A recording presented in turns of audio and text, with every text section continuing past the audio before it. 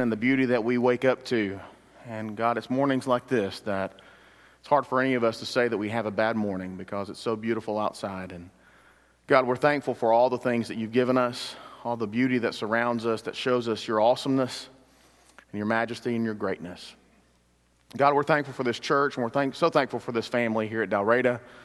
We're thankful for this time of Bible study that we can gather together, that we can open up your word and study from it, and hopefully garner something that we can apply to our lives and challenge us to become more faithful and more dedicated, that we as Christians will continue our focus on you and all the things that you have planned for us. Lord, we ask that you be with me as I teach this class this quarter.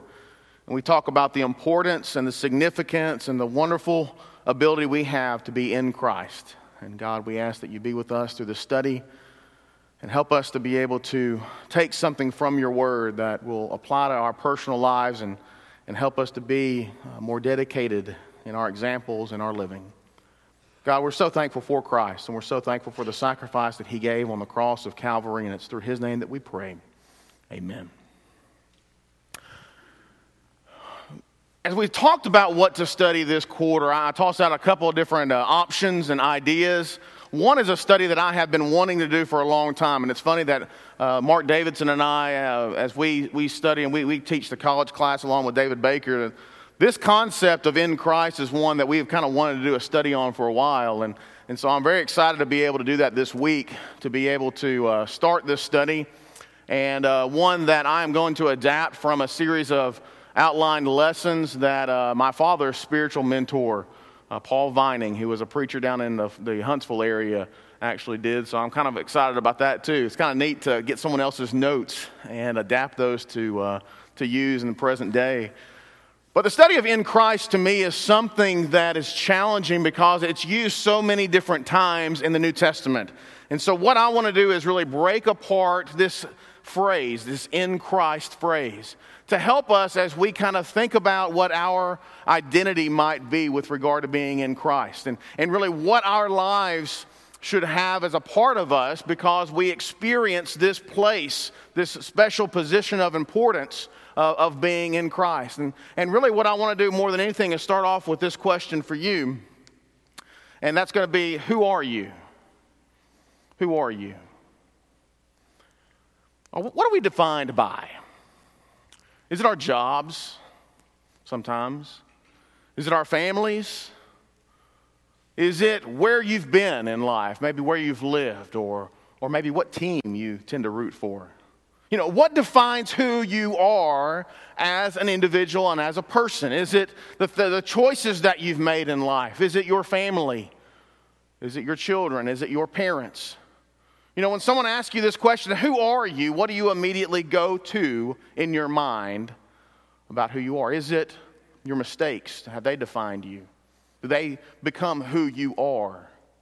Or is it your dreams and your hopes and those things which are far off possibly in the future that you see that you have dreams for? Is it your husband? Is it your wife?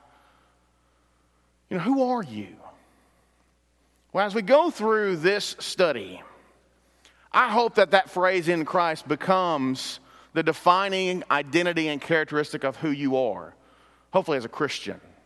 We'll talk about hopefully in this lesson of how you get in Christ, but as a Christian and as an individual living day to day, living in Christ can be our ultimate identity because it gives so many different characteristics and so many different things and levels of mental thinking about identifying who we are in our lives. So as we go through this study in this series this quarter in the auditorium, I want to challenge you to really consider and think about, who are you? Who are you? What defines and identifies you as an individual? Are they spiritual things? Are they physical things? Are they material things? Because as Christians, we should always be pushing and striving for that spiritual level of application in our lives. I'm not saying the physical things around us don't impact us. They do. I think it's impossible to not see how the physical decisions we make or our jobs or our families and our mistakes can impact our lives. And I do think they become maybe a portion of who we are, but should they really be that which defines us? Should that be ultimately when someone says, "Who are you, John Kackelman? Who are you?" that you automatically go toward that? You know, too often we think about what we are involved in as being the identifying aspect of us. I remember when I started college at Freed-Hardeman, one of the first things that you do there is decide whether or not you want to be a part of a social club or not. Social clubs are like fraternities and sororities at Freed-Hardeman, but the guys and girls are together. They're not separate. It's very odd. For those of you who've gone to other schools, it's just different. When you have guys and girls in a club together, you still have guy things you do, you have girl things you do, but you're just really in one club.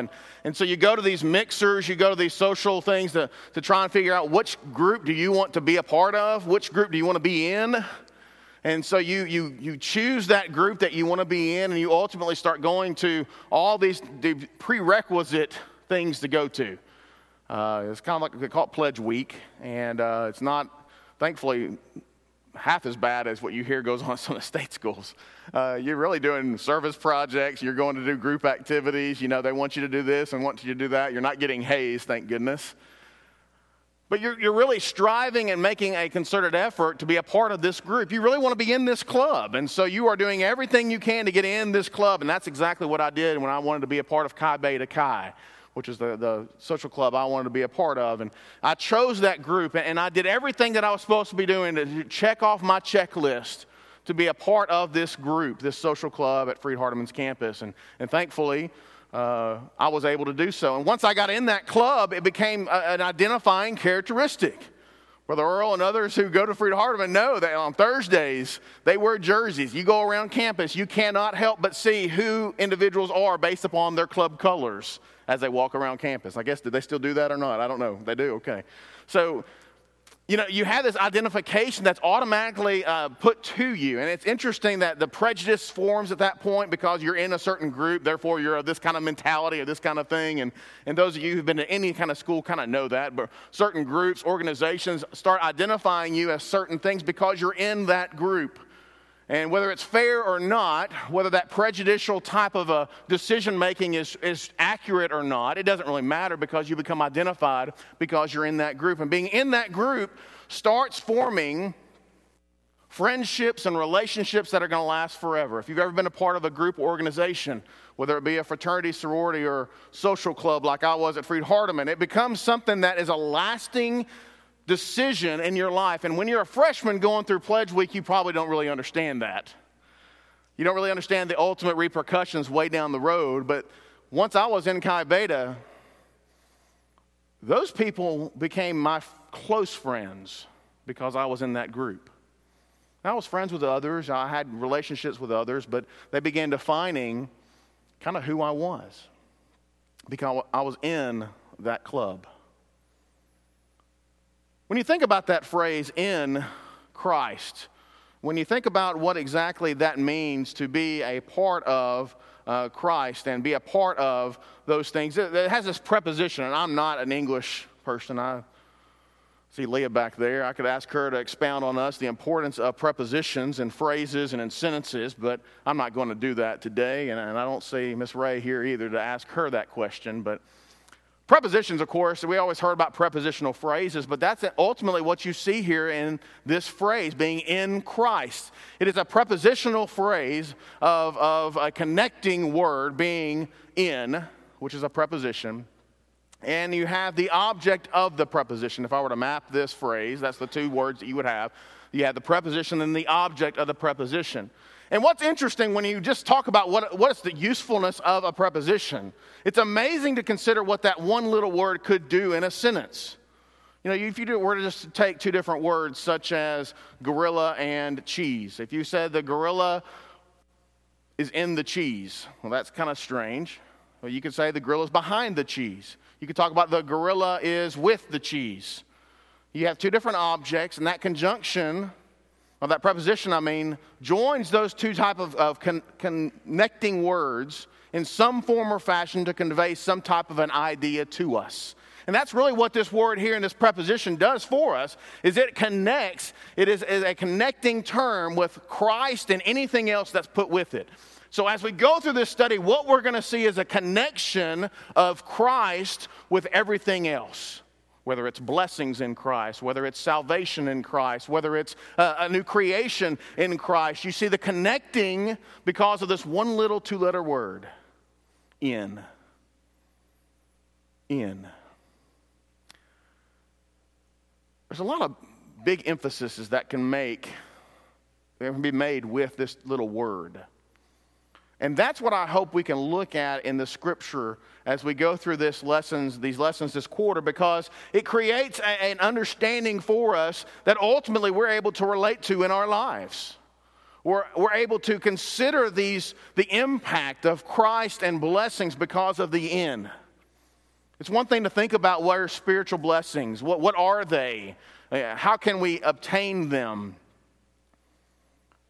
But with this phrase, it helps us understand a little more clearly that without being in Christ, we don't have those spiritual blessings. So we're going to be able to go through this and this study, looking at this little prepositional phrase throughout this whole quarter of study to see just how important it is for us to see this connecting of Christ and all these other very important concepts for us in our spiritual lives. It's not always used in the same way, but the word in is one that's kind of limiting with respect to how it can be used. But the use of this word is going to be able to convey to us the various meanings and ultimately, the applications. This phrase together with other words, and I'm sorry it cut off there. This phrase together with other words helps convey to us the meanings and the applications that we're going to be able to make as Christians.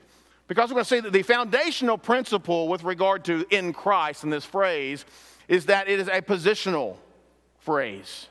It is a locational type of a phrase. When you talk about the monies in the bank, you're talking about the fact that your money, very important, very useful to you, something that you're going to be able to need in your everyday walk of life, it is not necessarily in your possession. It is in the bank's possession. It gives you that positional understanding of where that important thing is. So you're going to see as we move on and as we think about this phrase of in Christ, it is going to help convey to us a very important principle that these things which we can enjoy, these things which we can have in our lives, these things which we can experience come from us being placed in a very specific and a very important position. Consider some of the examples that I've got here on the screen for you this morning. You see, you can just do a Google, by the way, or you could do a word search on your Bible program. You're going to find almost 100 phrases where in Christ is used. 100 times in the Bible in the New Testament. If you do another search for in Him, which, by the way, the Him would be Christ in those passages, but you're using that adjective. What's that word? Him is, anyways, it's a different type of word. Pronoun, thank you, yes. You're using that pronoun in the lieu of Jesus' name there, but if you do that search, you're going to have about another 80-something times it's used primarily in the Gospels, because Christ Himself talks about being, believing in Him, and those that believe in Him, obtain these type of things. So you have hundreds of verses to look at where this phraseology is used, placing the individual or placing this concept in the position of Christ. Alongside, along with, again, those are other prepositions. But the concept of being in Christ is a positional type of word showing position or location. Look, Romans chapter 3, verse 24, the redemption that is in Christ Jesus. Romans chapter 16, verses 3 and verse 9, it talks about there, Paul talks about his fellow workers in Christ. So where are those workers located? They're located in Christ. What does that mean? Well, we're going to look into that as we can consider these phrases, as we consider these concepts throughout this quarter of study. You think about the passage in Ephesians chapter 1, verse 3, blessed us in Christ with every spiritual blessing. That's going to be next week's lesson, by the way, looking at every spiritual blessing in Christ. Consider the importance of that. If you want to be blessed, where are those blessings found? Well, we're given the location here with this prepositional phrase. They're located in Christ. Well, where is that? How do we get those things? How do we get in this position? How do we get in this location to be able to obtain those spiritual blessings? Ephesians chapter 2 and verse 6, heavenly places in Christ Jesus. Philippians chapter 2 verse 1, if there is any encouragement in Christ. Colossians chapter 1, verse 28, that we may present everyone mature in Christ. 1 Thessalonians chapter 2, verse 14, became imitators of the churches of God in Christ. You know, think about the concepts that are involved here. The churches that are in Christ. This church, its location, its position is important. Why? Because it's in Christ. You can look around us in this world today. There are a lot of different people who claim to be religious. They claim to be Christians. In fact, that word I think is tossed around way too frequently, and it's been downplayed and really watered down by the world around us because everybody supposedly is a Christian if you believe in Christ. Well, that's not what the Bible talks about, by the way. In fact, Christians only use 3 times. This phrase is used, I said already, hundreds of times. And so this is probably more descriptive of what a Christian really should be, and that's in Christ. In Christ. Because you have all these things and these concepts that are brought about because of the place and the location of the individual. If you look there's a man by the name of John Stott. I don't want to get into all of his necessarily writings and his beliefs. I don't agree with everything he says, but he did write this. I think this is a very good quote. It says, to be in Christ does not mean to be inside Christ as tools are in a box or our clothes are in a closet, but to be organically united to Christ as a limb is in the body or a branch is in a tree. It is this personal relationship with Christ that is the distinctive mark of his authentic followers. You know, we're just not some tool. We're just not placed in some location. But it's a connection that is brought about because we are in Christ. And so as we go through this study, it's important for us to understand that it's not just us being placed in some minute location, but it is a connection that we have. It is a relationship that we have with Christ that becomes this distinctive mark of those who are really authentic followers. If you're really following after Christ, you're going to be a part of him. Think about the vine and the branches. That's a great example. And Jesus used that example and used that somewhat of a parable in the New Testament and talking about that they are the vines and the branches. And if you're cut off and pruned and thrown into the fire, those kind of a concept should start ringing out in your mind. If you're in Christ, you're part of that. You're part of who Christ is. You're part of his structure. You're part of his organization. You're part of who the essence of Christ is. And it's not just sitting around like a bump on a log, like a tool in a toolbox. But in fact, you have this close connection, so much so that you are considered to be a part of Christ. A part of him, organically almost. Now, of course, organically is a physical type of a word, but we understand that kind of a concept where you have emerging so much. It's kind of like we've been spliced into Christ with regard to being in Christ. We are part of another tree. We're part of another organism. But because we have changed, because we have obeyed, because we have done what is necessary to become part of Christ, to become in Christ, we have been spliced into his life. We have been spliced into the very essence of who Christ is so that we become a part of Christ. We are in Christ and our lives actually show things. Think about a couple of implications that we have if we are in fact being in Christ. A couple of implications that you can see with regard to the scriptures are, one, if you are in Christ, there is a sense of personal fulfillment.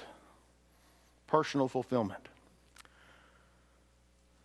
If you were to go back and look in the Old Testament as Adam and Eve fell prey to sin, as they faltered and succumbed to the temptation of Satan in the Garden of Eden, it's almost as though something were taken from them, which in fact it was, right?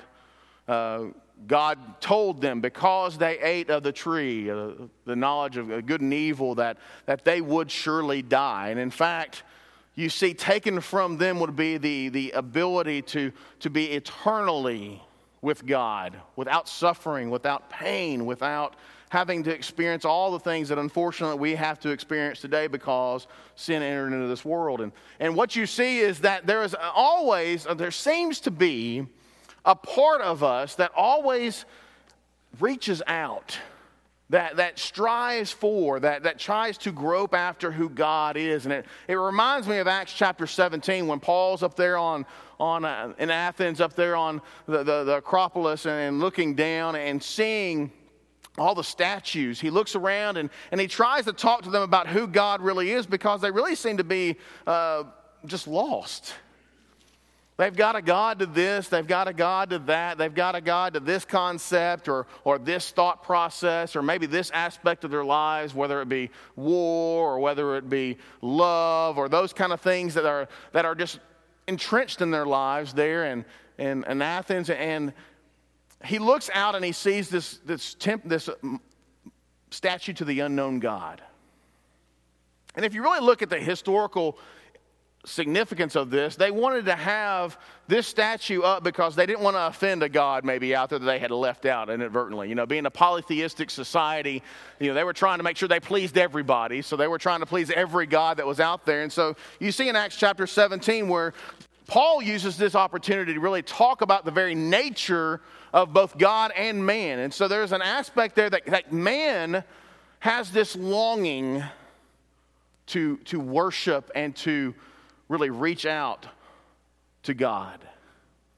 And Paul describes God's presence as being not far off. And in fact, it says in verse 24, it says, "The God who made the world and all things in it, since he's Lord of heaven and earth, does not dwell in temples made with hands, nor is he served as by human hands as though he needed anything, since he himself gives to all people life and breath and all things. And he made from one man every nation of mankind to live on the face of the earth, having determined their appointed times and the boundaries of their habitation, that they would seek God, if perhaps they might grope for him and find him, though he is not far from each of us.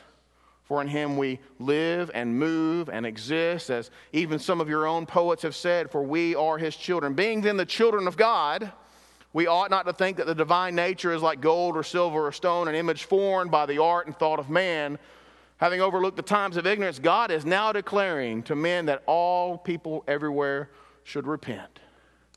God wants to have a relationship for us. And most importantly, I think if you really think about it, we want to have a relationship with God. We want to have some type of a meaningful life, understanding that we are not always the ones in control.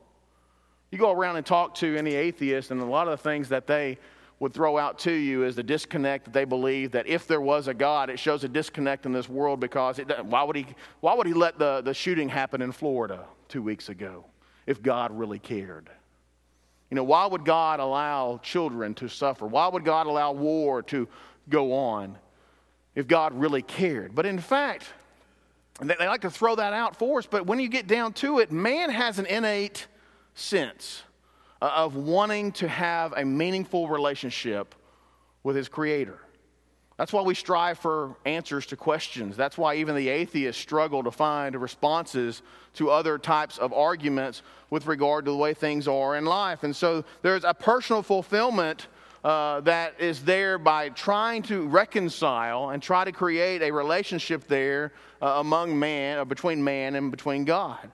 All around us, we see people that feel alienated in this world. They feel alone in this world. It leads to things such as abuse. It leads to drug addiction. It leads to all types of other things where people are trying to fill their lives with something else to fill that void, when in fact God would fill it if they just reach out for him.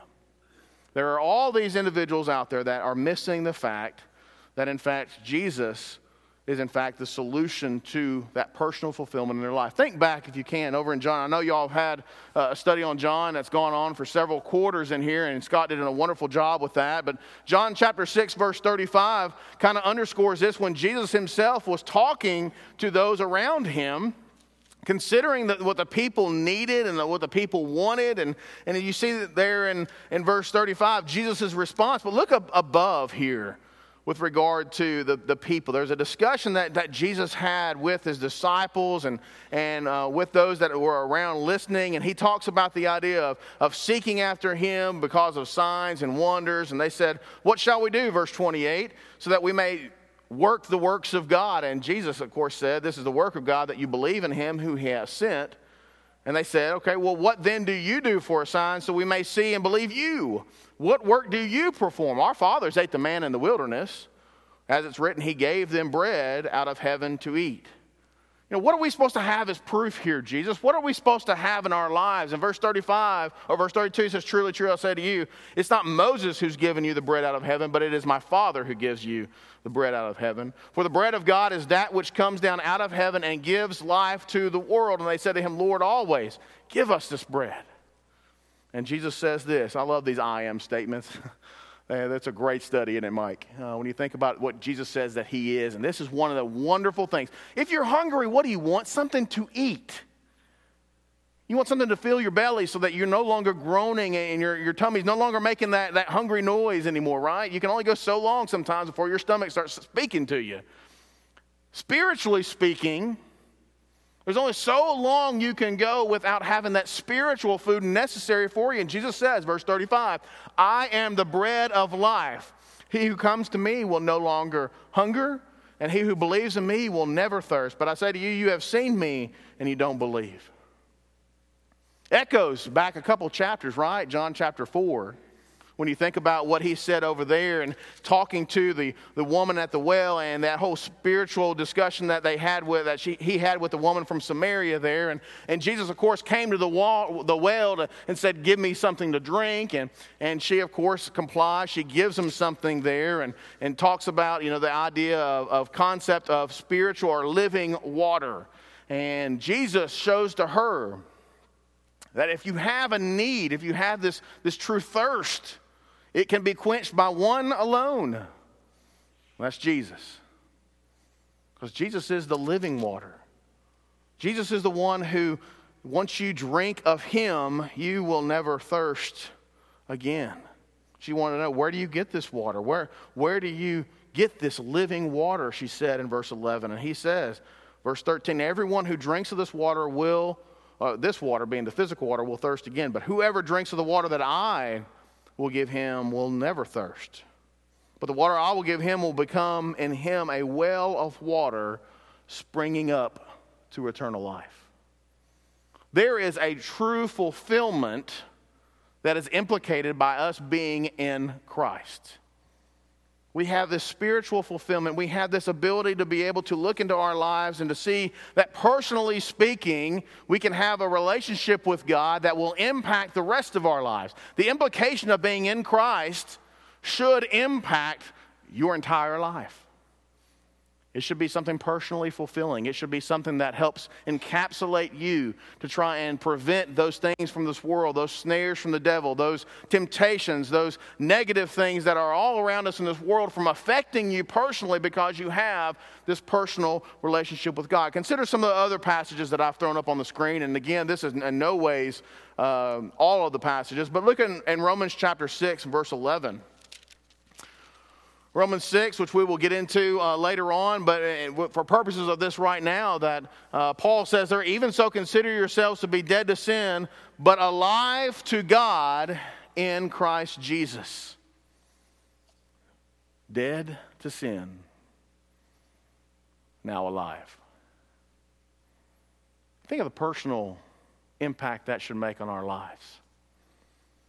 Think of the effect that should have as we live every day. Think of the fulfillment that you should have personally as you consider that your placement in Christ makes you alive instead of dead. No one likes a funeral. In fact, most of us are very saddened when we go to funerals. There are some funerals that I have gone to that I have been crying with tears, but I have been overjoyed at. And you know why? And that's because of this kind of a concept here, that I hope that's the way that I feel at the end of my life, whenever that may be, that I hope my family feels that way. Because there should be a personal fulfillment there, a recognition and understanding that your life is complete. Your life is fulfilled when you have Christ as a part of it. When you are placed, when you are spliced, whenever you are granted that connection and that location of being in Christ, it should fulfill you personally because it impacts you, makes you understand that no longer are you dead, but in fact you are alive. Flip over to chapter 8 verse 1. Therefore, this is kind of closely connected there as you think about the impact of sin in life. Therefore, there is no condemnation to those who are in Christ Jesus. Talk about personal fulfillment. Who likes to be condemned? When I sat in the courtroom on Friday and the verdict was read that the guy that I had tried all week long for robbery, for kidnapping, and for attempted murder was found guilty by this jury. The jury, I told them in my closing statement, I said, I want you to stand up and point your finger and say, you're guilty. And in essence, they were condemning him for his actions that day. When the court stood up and looked at him and said, that the jury has read their verdict, I concur with the verdict, that the facts support that verdict, and I also, the court hereby finds you guilty of robbery in the first degree, kidnapping in the first degree, and attempted murder of Mr. Justin Bicknell. He stood condemned. I can tell you, I don't think he liked that. I looked over at the defendant, and his face was white as a sheet. I don't know if he thought he was going to get off. We can talk about that all day long. I don't know why we even had the trial. But no one likes to be condemned, do you? I mean, it's a terrible feeling. It's that pit in the stomach. It's that punch to the gut that you feel as though you have faltered and you have failed. I feel that way sometimes when Monica may make an offhanded comment that I failed to do something. Scott, you know how that feels, right? But Monica's not in here this quarter. She's going to go to the marriage class and tell me what I need to do to be better. You feel that way sometimes where you have just faltered as a father or as a husband sometimes. It's just the way life is. And most of the time she doesn't even mean it that way. I just take it that way. But I feel as though I stand condemned because I have failed to do something. Nobody likes to be condemned. Romans chapter 8, verse 1 tells us that in Christ, there's no condemnation. What a wonderful feeling that would be. What a great personal fulfillment that would be, that you walk around and you understand that there is no condemnation. You are not held liable. You are not being faulted. You are not being held to your account because you are placed in the location, in the arms, in the life, in the essence of Christ Jesus. When we are in Christ, we do not experience condemnation. What a wonderful fulfillment. One more I just want to point out before we move on. And as y'all know, I get caught up, never get done with the lesson, but we're going to try to get through this. 1 Corinthians 15, verse 18. 1 Corinthians 15, verse 18. Let's just start in verse 16 just so we can get a context here. But for if the dead are not raised, not even Christ has been raised. And if Christ has not been raised, your faith is worthless. You are still in your sins. Talking about the importance of the resurrection here in chapter 15. If Christ hasn't even risen from the dead, then really your faith's worthless.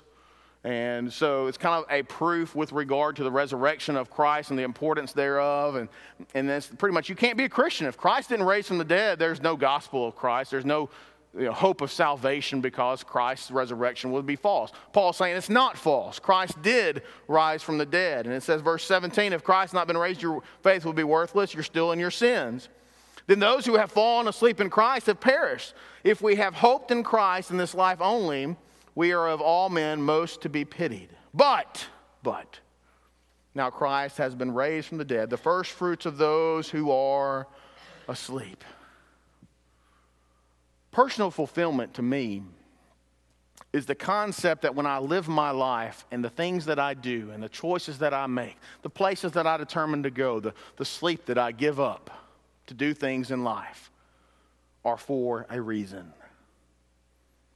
And we realize that when we are in Christ here, we have hope. We have hope. We're going to talk about hope in Christ. That's going to be one of the phrases we look at as we go through this study in this series. But that really falls right under here that we have personal fulfillment because being placed in Christ does not give us that condemnation. Being placed in Christ, we actually have a concept here of being the first fruits. Because when we fall asleep, by the way, that means dying. When we die in Christ, we have the fulfillment of knowing our life's not in vain.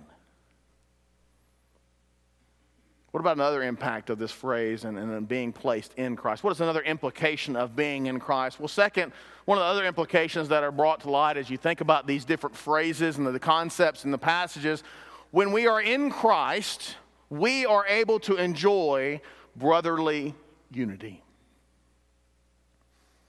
If you ever traveled around anywhere and you've tried to find a congregation of the Lord's saints to meet with, you walk in and you are among brethren, you experience this feeling of fellowship and of unity that's really indescribable to me. One of the things that I'm most thankful of my parents growing up is that when we went on any kind of trip or when we went on any kind of travel, we still maintained that purpose to try and worship when we would have worshiped at home, because our elders had set aside that as a time of importance for worship, whether it be Sunday night or Wednesday night, that even though the scriptures may not say you got to go Sunday morning, Sunday night, Wednesday night, we saw that importance.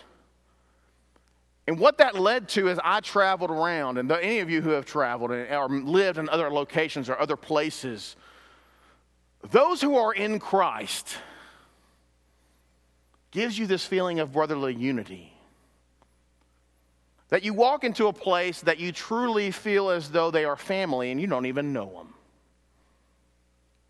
It's an awesome feeling, really, to have that kind of a feeling and a kind of concept. When you go halfway around the world, and Scott, when we went to Ukraine, it's amazing. You walk in and people you haven't even met, you feel as though you are kindred spirits already. Why? Because of this concept. Being in Christ creates a brotherly unity, a unification of the saints. It creates a unification of believers, of those who have the common principles and common goals. Being in Christ promotes that true fellowship of what Christ wants it to be. And so you can go anywhere you are and find Christians of like-minded faith and experience this. The implications of being in Christ extend to this brotherly unity and the concepts that we see there. Look in Romans chapter 12. Flip back there real quick. You see this really, the undertones throughout Paul's epistles as he talks to those who he loves and cares for. You see what this meant. When Paul went on his missionary journeys, he was able to go around and be with people who he had known for a very short time but already felt like they were family. Already felt like family. Look at Romans chapter 12, verse 5, and it says, we'll start in verse 4. For just as we have many members in one body, and all the members don't have the same function, so we who are many are one body in Christ, and individually members of one another. Flip over the next chapter, or a couple chapters over, chapter 16. Verses 3 through 10, as Paul was concluding his letter to the Roman brethren there, he starts talking about greeting this person, greeting that person. And he talks about how wonderful they are, but greet Priscilla and Aquila, my fellow workers in Christ, who risked their necks, who for my life risked their own necks, and for whom I not only give thanks, but also the churches of the Gentiles. Also greet the church that is in their house. Epaphras, my beloved, who is the first convert of Christ from Asia. Greet Mary, who worked hard. Adronichus and Junius, my kinsmen and my fellow prisoners who were outstanding among the apostles, who also were in Christ before me. Keep reading and you're going to see that phrase used there. There is a kindredness, there is a association, there is a brotherly love, a brotherly unity that's brought about by being placed as being a part of Christ. Look in Galatians chapter 3. Probably no other passage really kind of conveys this passage as well as Galatians does. But of course we know in Galatians, Paul is there talking to a mixed group of people. And as he's thinking about those who are Jews and Gentiles, those of a merged body of believers there, he points out to them in Galatians chapter 3 the importance of being in Christ and the impact that being in Christ brings to a body of believers. There in verse 28, there's neither Jew nor Greek, there's neither slave nor free man, there is neither male nor female, for you are all one in Christ Jesus. Think about the unity that should be brought about. Now again, should be questioning you in your mind, if there's not brotherly unity, what does that mean? That's kind of the obvious difference there, and we'll try to get into that a little bit as we look at the study. But if we are truly in Christ together, you're in Christ, you're in Christ, you're in Christ, you're in Christ, I'm in Christ, we should have this brotherly unity that really expounds beyond description. And so the implication of this in our lives is truly great. The implication on faithfulness, on attendance. we talk about attendance and how important it is to be here and how important it is to come and be a part of the church family at Dalraida. Why is it important? Well, it's because of this. If we're all in Christ together, it's so important to get together and encourage one another. It is paramount in our lives that we create and maintain the unity of the brethren because we are in Christ together. We push each other. We encourage each other. We help hold each other up in those times when we are truly in need. And unfortunately, so many times we forget that concept in our lives because we get so caught up in our own troubles, our own problems. We forget that in Christ there's a brotherly unity that we can lean upon one another. We can fall upon each other's shoulders to cry. We can stand together, hand in hand, confronting the problems of our lives. If there's addiction, we can do it together. If there's sin, we can handle it together. If there's problems in the home, we can be there to strengthen and encourage one another so that you're not alone. But all that happens, the implications occur because we are in Christ. Because of that specific position and that important place of being, we're able to enjoy that. I don't have time for the rest of the scriptures. I hope you jot them down. But you can look at Philippians chapter 1, verse 1, Philippians 4, verse 7, Philippians 4:21, 1 Thessalonians 2:14, Hebrews 3:14, 1 Peter 5:14. All of those are going to underscore the importance of being in Christ because of the relationships that it brings about in the Lord's church. It brings about a brotherly unity that we can enjoy wherever we are. Whatever situation we find ourselves in, that brotherly unity exists. You know, it's amazing to me when I travel around the state that I get the joy of seeing different people. But you know, it's funny. I was down executing some arrest warrants in Selma a couple of weeks ago or months ago. Look across the parking lot, you know, lo and behold, who I see? Brian Drakowski walking across. And Brian's back in the back so I can talk about this. But I was like, why is Brian in Selma in the middle of the week at a location that's kind of, I mean, it's a training location for correctional workers. And lo and behold, I found out he was there to monitor their training, but didn't know about it. I looked across the way, I saw him. He looked across the way and saw me. He's like, why is Cackelman here? You know, why is he in this location? But I will say, when you're out and about and you see your brethren, even outside these walls, it's so encouraging. And all that comes about because you're in Christ together.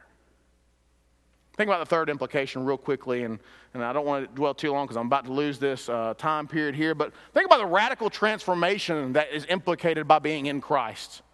You can see passage after passage, scripture after scripture, talking about the concept of once you were this way, but now we're in Christ, we're this way. There is a change, a transformation that comes about, and the implications in our lives should be phenomenal with regard to transforming our lives because of this change in position of our spiritual lives. We are one way, but instead we think another way, which is exactly contrary to the way the world thinks.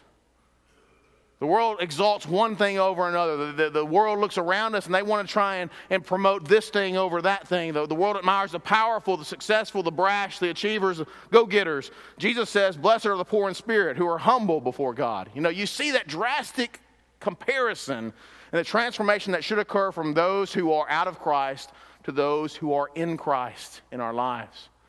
The concept of being in Christ is so important, so important. Next week, I want to look at the blessings. All spiritual blessings are found in Christ. And I want to pick up there next week. Thank you for your kind attention this morning.